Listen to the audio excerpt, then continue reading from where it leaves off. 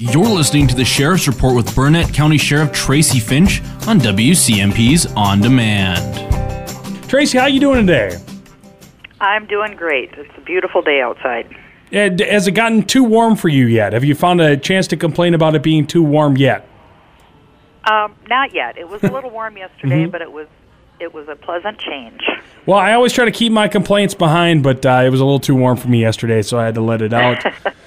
You had a couple of different things to talk about. First off, a lot of positives. Yeah, we had our memorial service last Tuesday evening, and it was a great turnout by the public. Ben Dryden from Dryden Wire was our keynote speaker, and he gave a very powerful speech.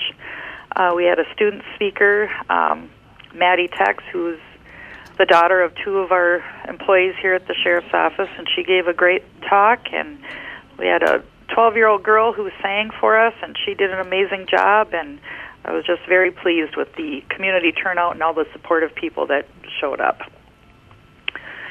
And then last week we also had North Memorial Ambulance Service provided lunch for us here at the Sheriff's Office. We went up there to their ambulance garage. They grilled out burgers and brats for us, and it was very kind of them and a great day. They did that for Law Enforcement Appreciation Week. We also had our community referral agency, which is our domestic violence group, advocates, and they also run the shelter. They stopped in with some treats for us here at the Sheriff's Office for Law Enforcement Week. I was honored to attend the Rotary meeting last week, and they have donated 3 AEDs to our department and intend on donating more, which are great life-saving tools. And Saturday I had the honor of participating in the Legion Post dedication in Danbury up at Wild Waters.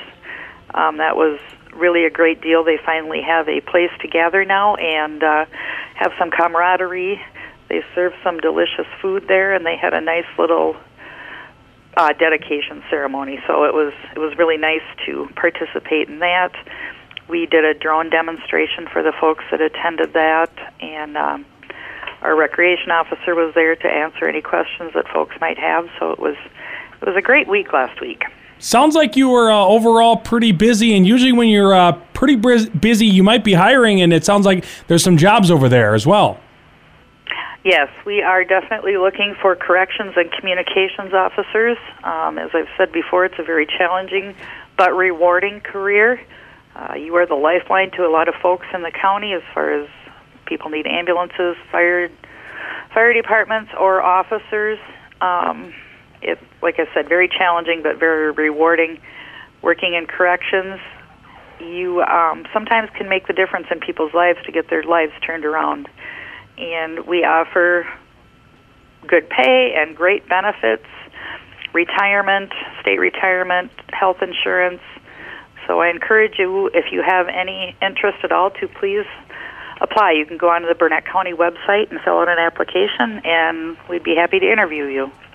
Well, awesome. Thank you so much for joining me today, Tracy, and we'll talk to you next week. Sounds great. Thank you. You have been listening to a Q Media Group production.